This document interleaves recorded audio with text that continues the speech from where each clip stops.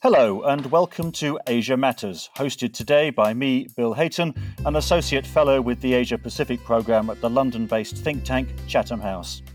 With the hawks and the wolf warriors of the United States and China dialing up the rhetoric of confrontation, and both governments prepared to deploy everything from missiles to vaccines in their efforts to come out on top, we're going to examine the roles being played by two countries who find themselves stuck in the middle, both geographically and politically.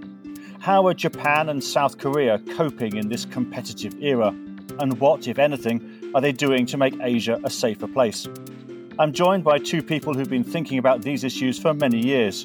Haruko Sato, Professor at the Osaka School of International Public Policy in Japan, and Brendan Howe, Professor of International Relations at Ewha Women's University in South Korea. Welcome to you both.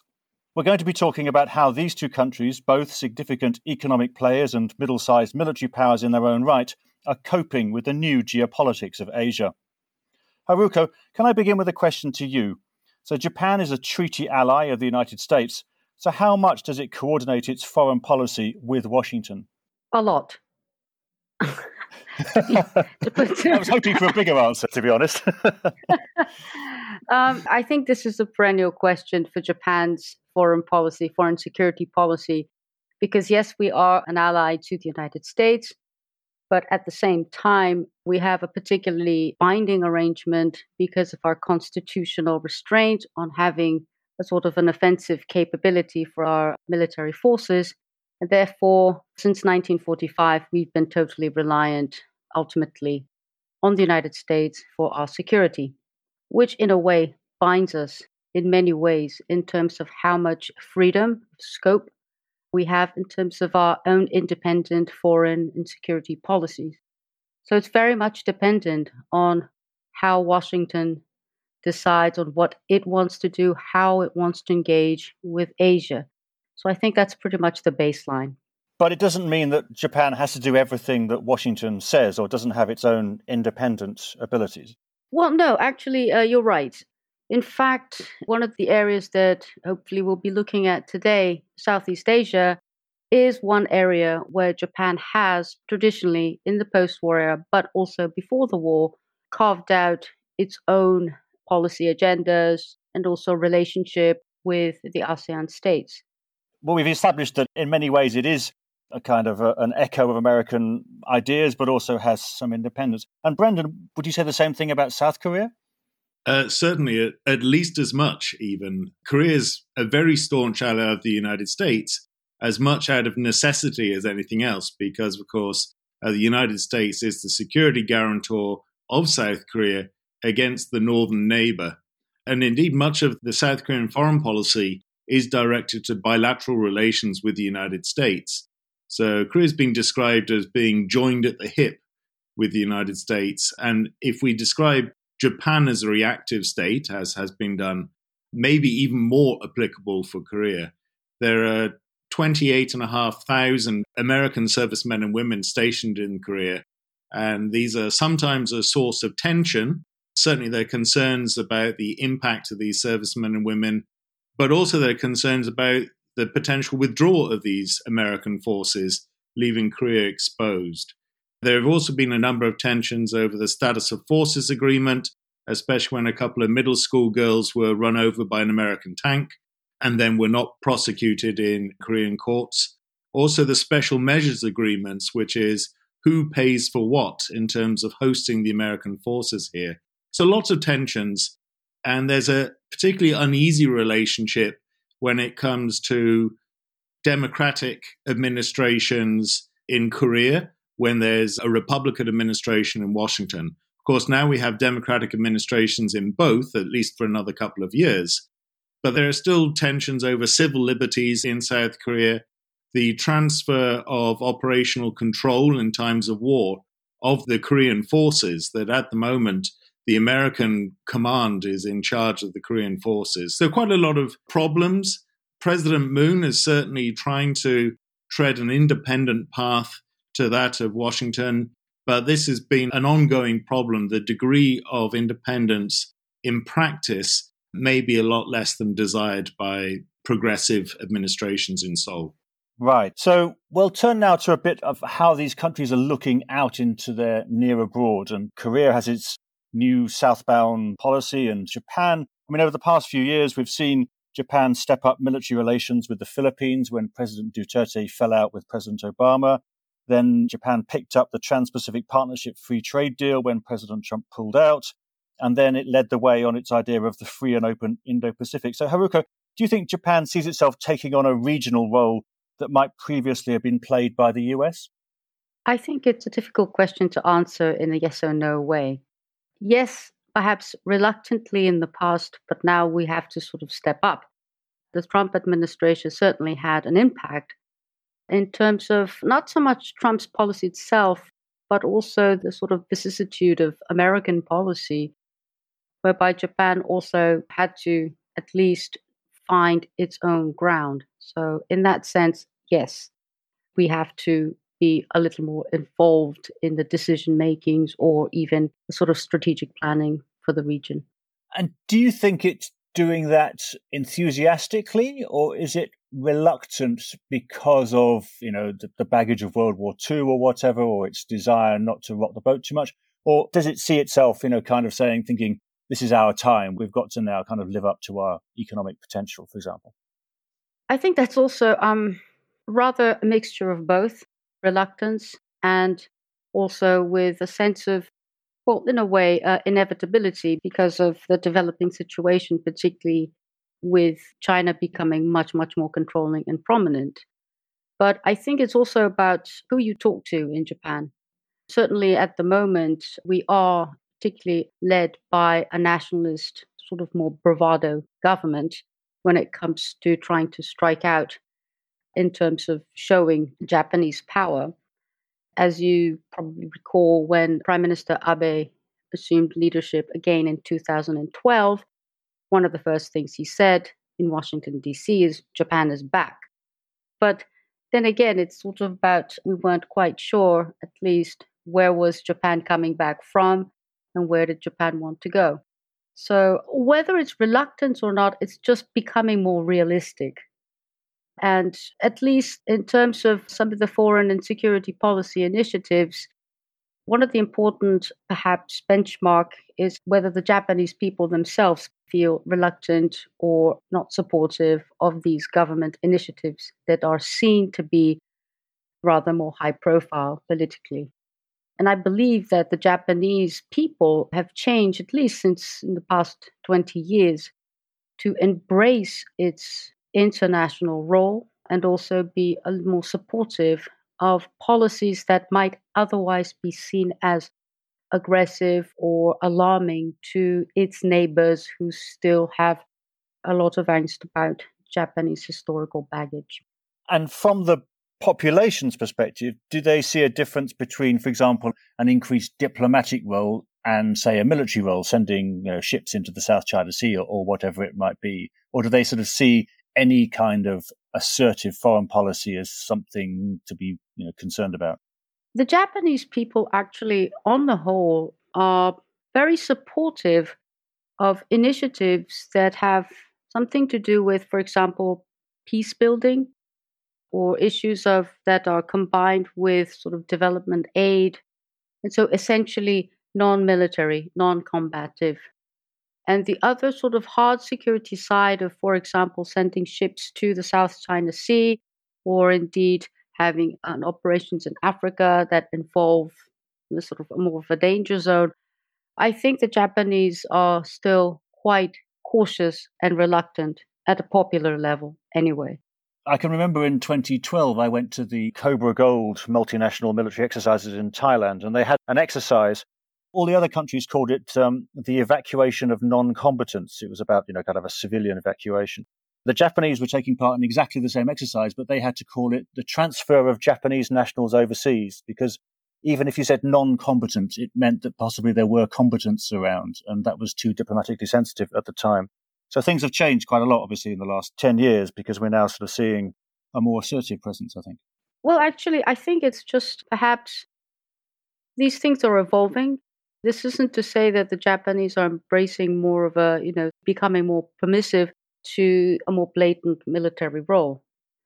But if the Japanese, the ordinary folks, were relatively ill-informed or, not understanding some of these sort of importance of these international operations, they're certainly better informed now. So it's sort of combined with a learning curve of the Japanese, combined with some sort of aggressive rhetoric from the right. But I would like to really stress the fact that that doesn't mean that the Japanese want to go sort of fully remilitarize.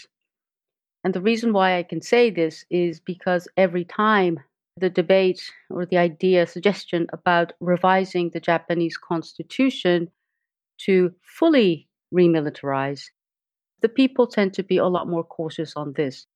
They're okay with other things, but when it does come to a sort of, let's just be a fully fledged military power, I think they tend to be the counterweight to, for example, people like Prime Minister Abe going perhaps too far in the rhetoric of becoming an independent nation, so to speak.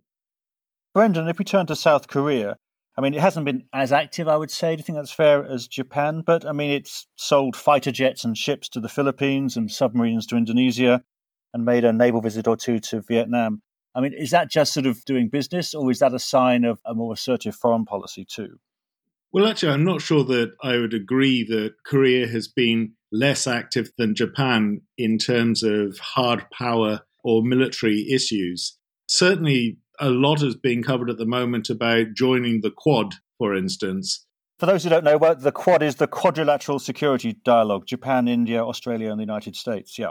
Yes. But South Korea is already one of the top 10 arms exporters in the world. And yes, much of it is within the region. The recipients of Korean weapons, number 2 and number 3, are Philippines and Thailand. Interestingly, number 1 is the UK. Well. And of course, Korea was heavily involved in the Vietnam War, is very much a militarized rather than demilitarized polity when compared to Japan. But I think what we do have in Korean foreign policy is they are hiding their light under a bushel, so to speak. They want to give the impression of not being a hard power diplomatic force. Certainly, if you look at the way they engage in Southeast Asia, or actually throughout the East Asian region, they've studiously avoided taking a stance on the South China Sea dispute, for instance. And again, this is partly because whilst they're something of a reactive state with regards to the United States, they're also something of a reactive state with regard to China. They're so strategically enmeshed with a complicated relationship with China that they would rather not talk about military power. Likewise, they have this self-perception, and they often describe themselves as being a shrimp among whales, that even though they're one of the world's top 10 economic powers and top 10 military powers, they like to think themselves as a small power that is put upon, and so they'd much rather look to deploy influence in other non-military areas. They certainly don't want to be the deputy to America's sheriff in the region, unlike other middle powers like, for instance, Australia. So then you find South Korea is focusing much more on promoting institutions in East Asia in partnership with ASEAN, or they look at soft power public diplomacy using ODA. Even the Korean military, when it is deployed overseas, it's deployed in peacekeeping operations or in disaster relief. For instance, when Typhoon Haiyan impacted the Philippines and the Philippines called for aid from its military partners, the Korean military deployed for much longer than anybody else did and in larger numbers. So this is the sort of thing that Korea is looking for in its niche diplomacy. They don't want to be seen as a military power projector in the way that the United States is. They're certainly not taking over that sort of regional role, but they are thinking about other regional roles that they could play, maybe even using their military, but in a non-hard power way. Right. So both countries then have these pretty extensive trade and investment and development, ODA, official development assistance connections with many countries in their region, particularly Southeast Asia. Do you think they use them as some kind of leverage for political or other ends? Simple answer to that, absolutely. In fact, explicitly and overtly, South Korea uses these investment, development, ODA, soft power policies for political ends. And this also includes things like cultural diplomacy, the Korean Wave, which was initiated by the Korean government to export K-pop and K-dramas as widely as possible, but especially in Southeast Asia. Likewise, you mentioned the new Southern policy before, and this is an explicitly political aim to provide South Korean leadership in the region. COVID diplomacy, both in terms of providing testing kits, protective gear, including masks, and also in terms of cooperating on vaccines. This has been explicitly identified by the Blue House, the center of power of Korea, as a way to further Korean soft power. So all of these are absolutely an attempt by Korea as a middle power to identify a policy niche through which they can get more diplomatic bang for their buck. And what do you think they want to get out of that in the end? Is it, in order to sell, more Samsung mobile phones? Or do you think is it a competition, say, with China or even Japan or other countries? Or are they trying to build a regional order that they think is stable and good for them? Do you see a kind of an objective? I think there's a threefold objective. One is clearly to sell more high-tech gear. The current government has identified leadership in chips, in mobile phones, in high-tech endeavors, global leadership, let alone regional leadership, as one of their major ambitions. But secondly, I think it's absolutely to build a regional order that is more reflective of peace and development, because this is also in Korea's national interest. And thirdly, I think we mustn't underestimate the extent to which Korean people and Korean political administrations recognize the benefit they have received by engaging in the wider world, that there's this paying back syndrome, that because South Korea owes its very existence to engagement with the outside operating environment, it needs to contribute to that. So I think what we have here is something of a noble opportunity whereby Seoul can pursue policies in Korea's national interest, which also may have significant collateral benefit for other regional partners. So kind of enlightened self-interest, is that how you would frame it? Absolutely, yes. And Haruka, do you see the same thing with Japan? I mean, Japan's influence has been apparent for, I suppose, much longer. I mean, major organizer of the Asian Development Bank, for example, going back quite a few decades. How do you think it sees these links? Are they tools for it to use, or are they altruistic? I would very much agree with what Brendan said, in that it would also apply to Japan. And I think Japan has been, especially since the 1970s, since the Fukuda Doctrine in 1977, when we started to re-engage with Southeast Asia in terms of aiding their economic development, likewise with China and Korea. It was partly, of course, to compensate for the damage that the country wreaked in World War II. But at the same time, it was also indispensable for Japan to create an international environment in which it can prosper and also prospering with others. So definitely, I would say that there's a lot of convergence in terms of what the Japanese and the Korean interests are when it comes to using these diplomatic tools, particularly these economic diplomatic tools. So it's really quite fascinating to hear Brendan's account of Korea's intention. I think it very much echoes Japan's. It certainly does, but don't tell the Koreans that. Yes, I know. Basically, don't tell each other that. Because, of course, I mean, there's something I think maybe you're both suggesting there, is that there are also tensions between Japan and Korea in their relationship. Brendan, I mean, are they in some way competing, the Koreans, with Japan on some of these influence means? Yeah, there is a degree of competition there. And certainly they've been very careful to avoid using terms that the Japanese have popularized in advance. For instance, human security. Japan has been one of the major promoters of the concept of human security. And even though a lot of Korean initiatives also reflect human security, they tended to avoid using that term until actually the most recent administration. Moon Jae-in became the first Korean president to use the term human security. But there is this competition for niche diplomacy in this reputational do-gooding, if you like, that they do want to one-up the Japanese, but at the same time, they're very willing to learn from the Japanese, as long as they don't actually have to acknowledge that they are learning from the Japanese while doing so. Haruka, would you say the Japanese have a similar attitude towards South Korea?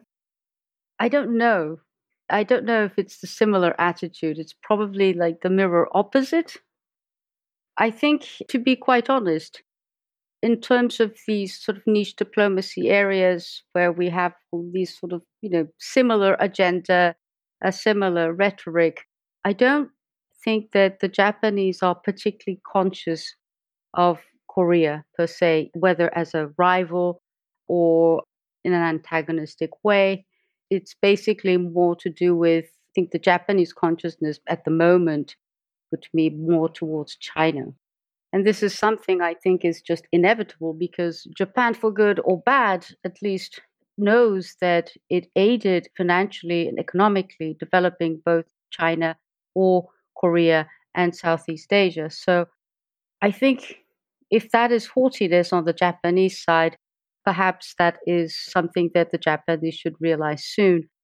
But in terms of whether we see Korea as a competition, I don't think so. It's just not in the purview in these things. Japan's financial aid and engagement, obviously, you were saying, helped to get China to where it is now in development and trade and all the rest of it.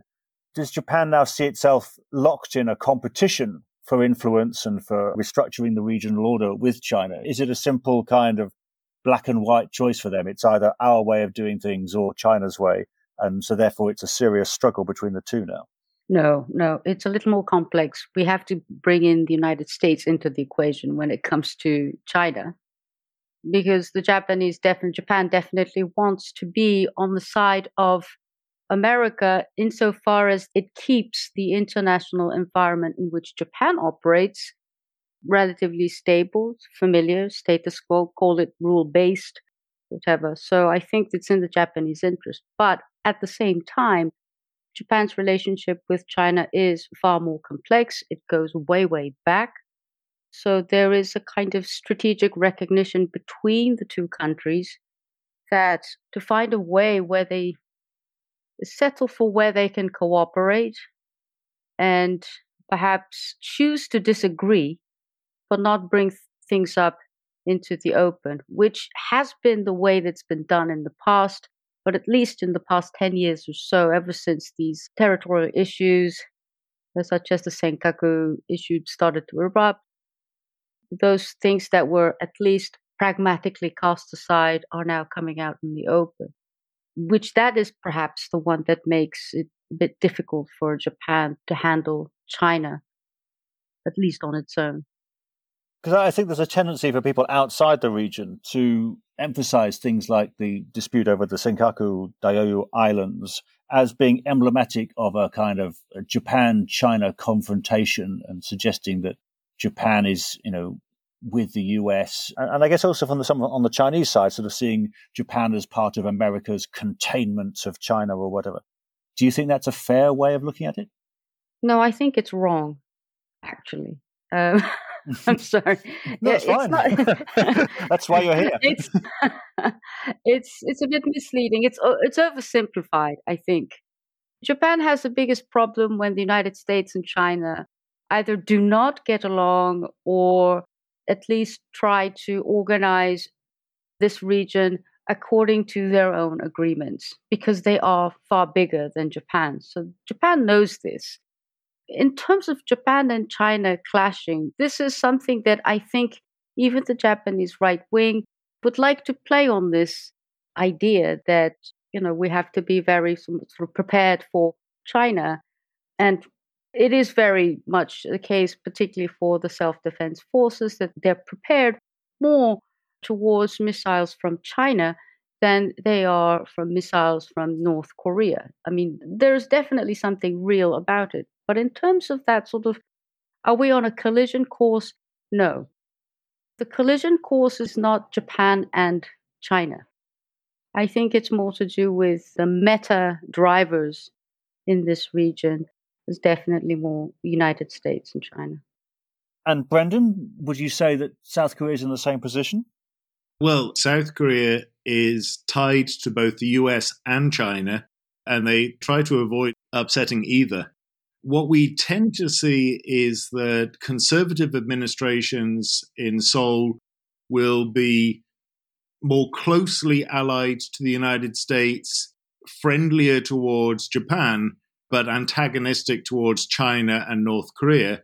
And progressive administrations, the reverse, that you're more likely to get engagement with North Korea, more likely to get friendly conversations with China, but more likely to have a fairly severe standoff with Tokyo, or also some problems with Washington. And presumably there's a degree of nationalism involved in there. It's not just a sort of pro-peace, pro-war type stance.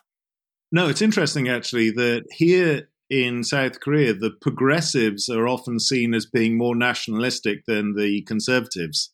They're the ones that will often resent the degree of reactive statehood of Korea towards the United States. They're certainly the ones that shake their fists at Japan for past and perceived present wrongdoings, whereas the conservatives, of course, a lot of the conservatives actually have very strong business and even political and cultural ties to Japan. So the conservatives are often seen as being in league with the Japanese. Let's look a little bit about how the countries are working with the region. I mean, we talked about how they use trade and aid and investment a little bit before. If we take a specific example like Myanmar, which is obviously a crisis at the moment, I mean, the past 5 years, Japan was the fourth largest investor in Myanmar. Korea, I think, was the eighth largest. Do you think that gives them leverage now over the military junta that took power in the coup in February? And would they use it? I mean, maybe Haruka, we could start with you first. The Myanmar case is really interesting because I think it brings out what a dilemma that Japan is now in, which we haven't really touched upon. But I think this is something that will be quite important for Japanese foreign policy in the next decade or so. And just to say that there was a news that one of the Japanese journalists was detained or arrested on 3rd of May, I think, will be released. This news came and it was reported in the way that the Myanmar military, the junta, basically said that the Japanese government made a request and so they are going to oblige. And the way that it's been reported in Japan has been somewhat sort of optimistically saying that the Japanese way or the back channels or whatever they have, the special ties they have with Myanmar worked. I am not so sure whether that is the only case, but I think the problem with Japan now is that the Japanese government's approach is not necessarily seen as effective by the people, by the Japanese themselves. There was a survey that the Ministry of Foreign Affairs conducted in March, which was a month after the coup. And it was explicitly asking whether the Japanese government is doing or should be doing more for the democratization of Myanmar. And basically, over 70% of the respondents said, yes, we should do something more proactively. And basically what this says is that I think the foreign ministry was trying to measure the national mood. Because after the coup, the Japanese did issue a very mild statement about, well, we're dismayed and so on.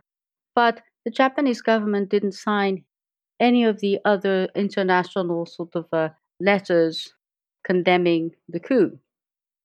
And the point I'm trying to make is that the Japanese have finally come to a point where it cannot play this sort of aid diplomacy, which is only focused on economic gains. And finally, this is bringing to a kind of a stark relief about how and where Japan stands in terms of these value issues, such as democracy. And I would say that this has been one of the longer problems that the Japanese, at least diplomatic sort of principles and rhetoric and our actions have had. They've not really been consistent with what we have been at least saying on paper. So it's basically sort of walk the talk, walk the walk kind of issue. And I think with Myanmar in this case, I think Japan is a bit stuck. It really probably needs to come out with at least a firmer statement about condemning the junta and also becoming more explicit about supporting democratization. However, the drawback for doing that is that it's never really been so explicit with the other Southeast Asian countries in the past 40 years. So, in that sense, I think at least at the government level, Japan is a bit stuck. So this isn't going to see a complete change in the way that Japan does its foreign policy. It's more a kind of a moment of recognition that maybe something is going to have to change in the future, would you say? Well, I would think that some things would change because, as you know, one of the first Japanese companies to basically say that we're not going to work with the military anymore was Kirin, the beer maker. This is quite new, I think, for a Japanese, national brand, which is also a global brand, making a conscious decision out of these kinds of human rights or democracy, as I said, these value-related issues. If this is going to be something that the other Japanese companies are going to be exposed to and conscious about, then this could actually bring about some sort of fundamental paradigmic shift in the way that we even conduct our ODA diplomacy.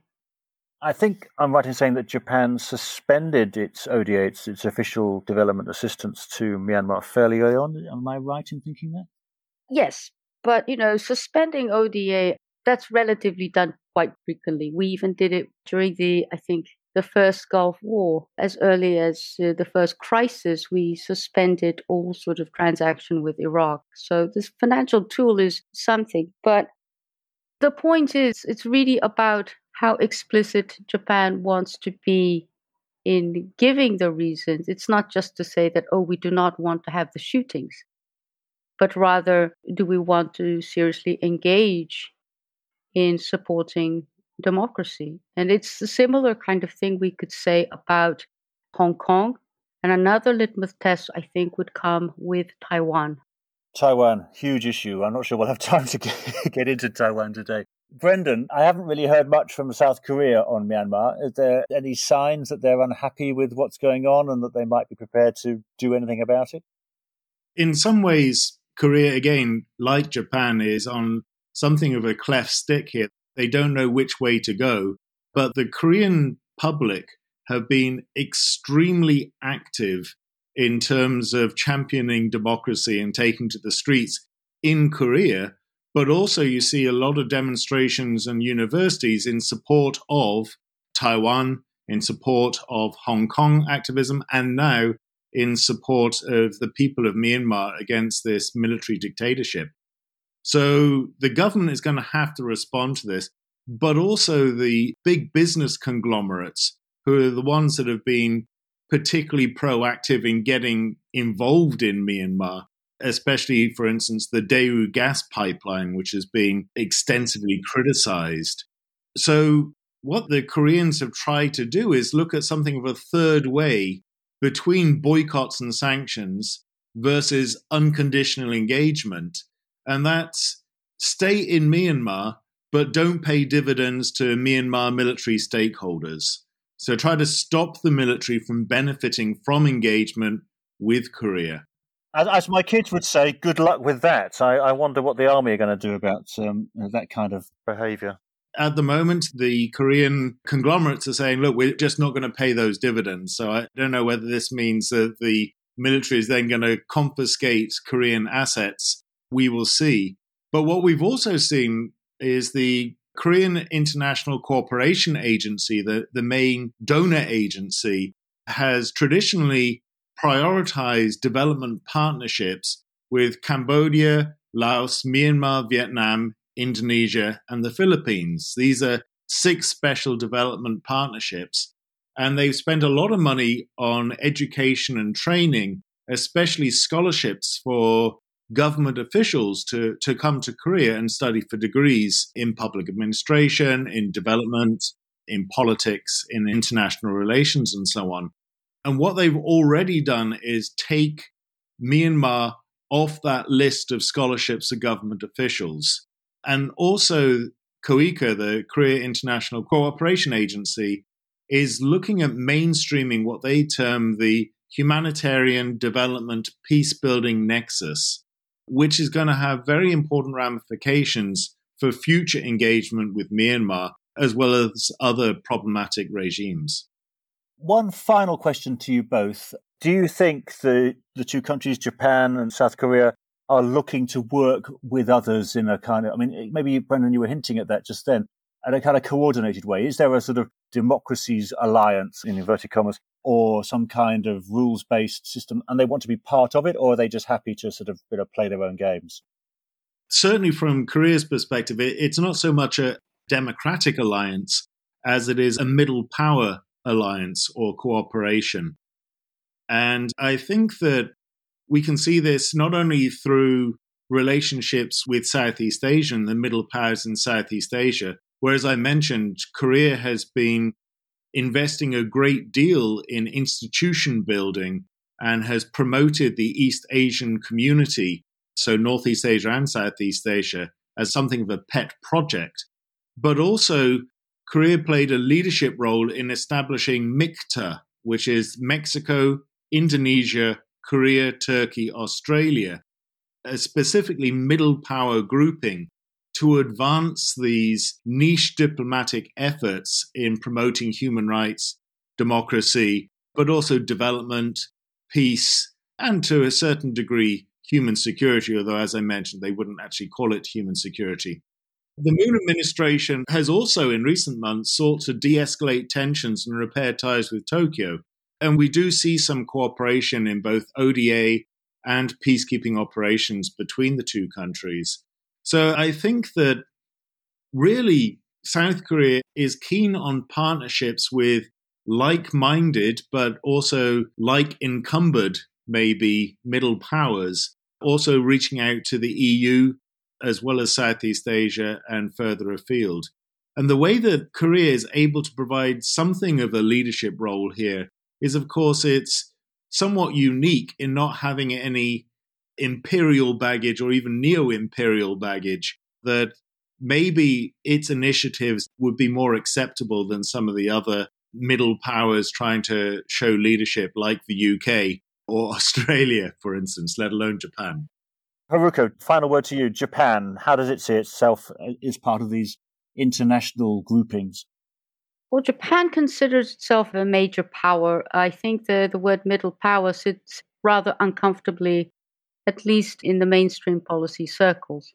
That does not mean that the kind of diplomatic agenda that Japan's been pursuing, it's very similar with the middle powers that Brendan's talking about. Japan is the penultimate middle power per se, in terms of not trying to sort of build institutions, not use military means, so basically not engage in power politics, and try to sort of promote some progressive agenda. But whether in terms of the groupings, particularly in this region, I think the Quad pretty much sums up where Japan wants to operate from. Quad itself it's anything that anybody wants it to be. It's not as if India and Japan and Australia and the United States are all agreeing on what it is or what it should be promoting and so on. One very loose umbrella is their democracies. But I think it boils down to perhaps the rule-based international order.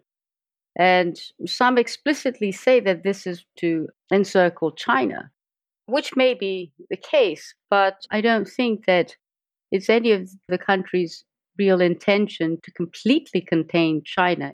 Perhaps is a kind of a way to let China engage in a different way than it currently is.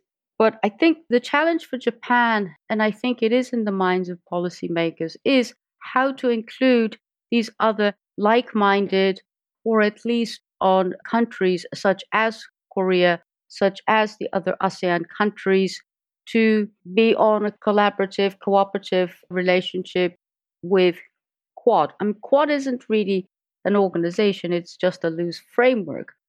But at least some of the agenda setting that's done in Quad does have the regional issues in mind. So at the moment, I think the Japanese would definitely like to strengthen not so much the Quad itself, but through the Quad partners, the regional institutions that are already in place in East Asia or the Indo-Pacific region. Because as you know, I mean, this region has a lot of overlapping regional forums. So I think that's basically where Japan is. Thank you very much. A nod towards the alphabet soup of Asian regional institutions there at the end. Plenty for another edition of Asia Matters to discuss. My guests have been Haruko Sato from the Osaka School of International Public Policy and Brendan Howe from the Ewha Women's University in Korea. My name is Bill Hayton and I'm with the Asia Pacific programme at Chatham House. This episode was edited by Vincent Nee and produced by Rebecca Bailey. To keep up to date with Asia Matters, please do subscribe to the podcast. You can find it on all the major podcast platforms and our website, asiamatterspod.com. Thanks for listening.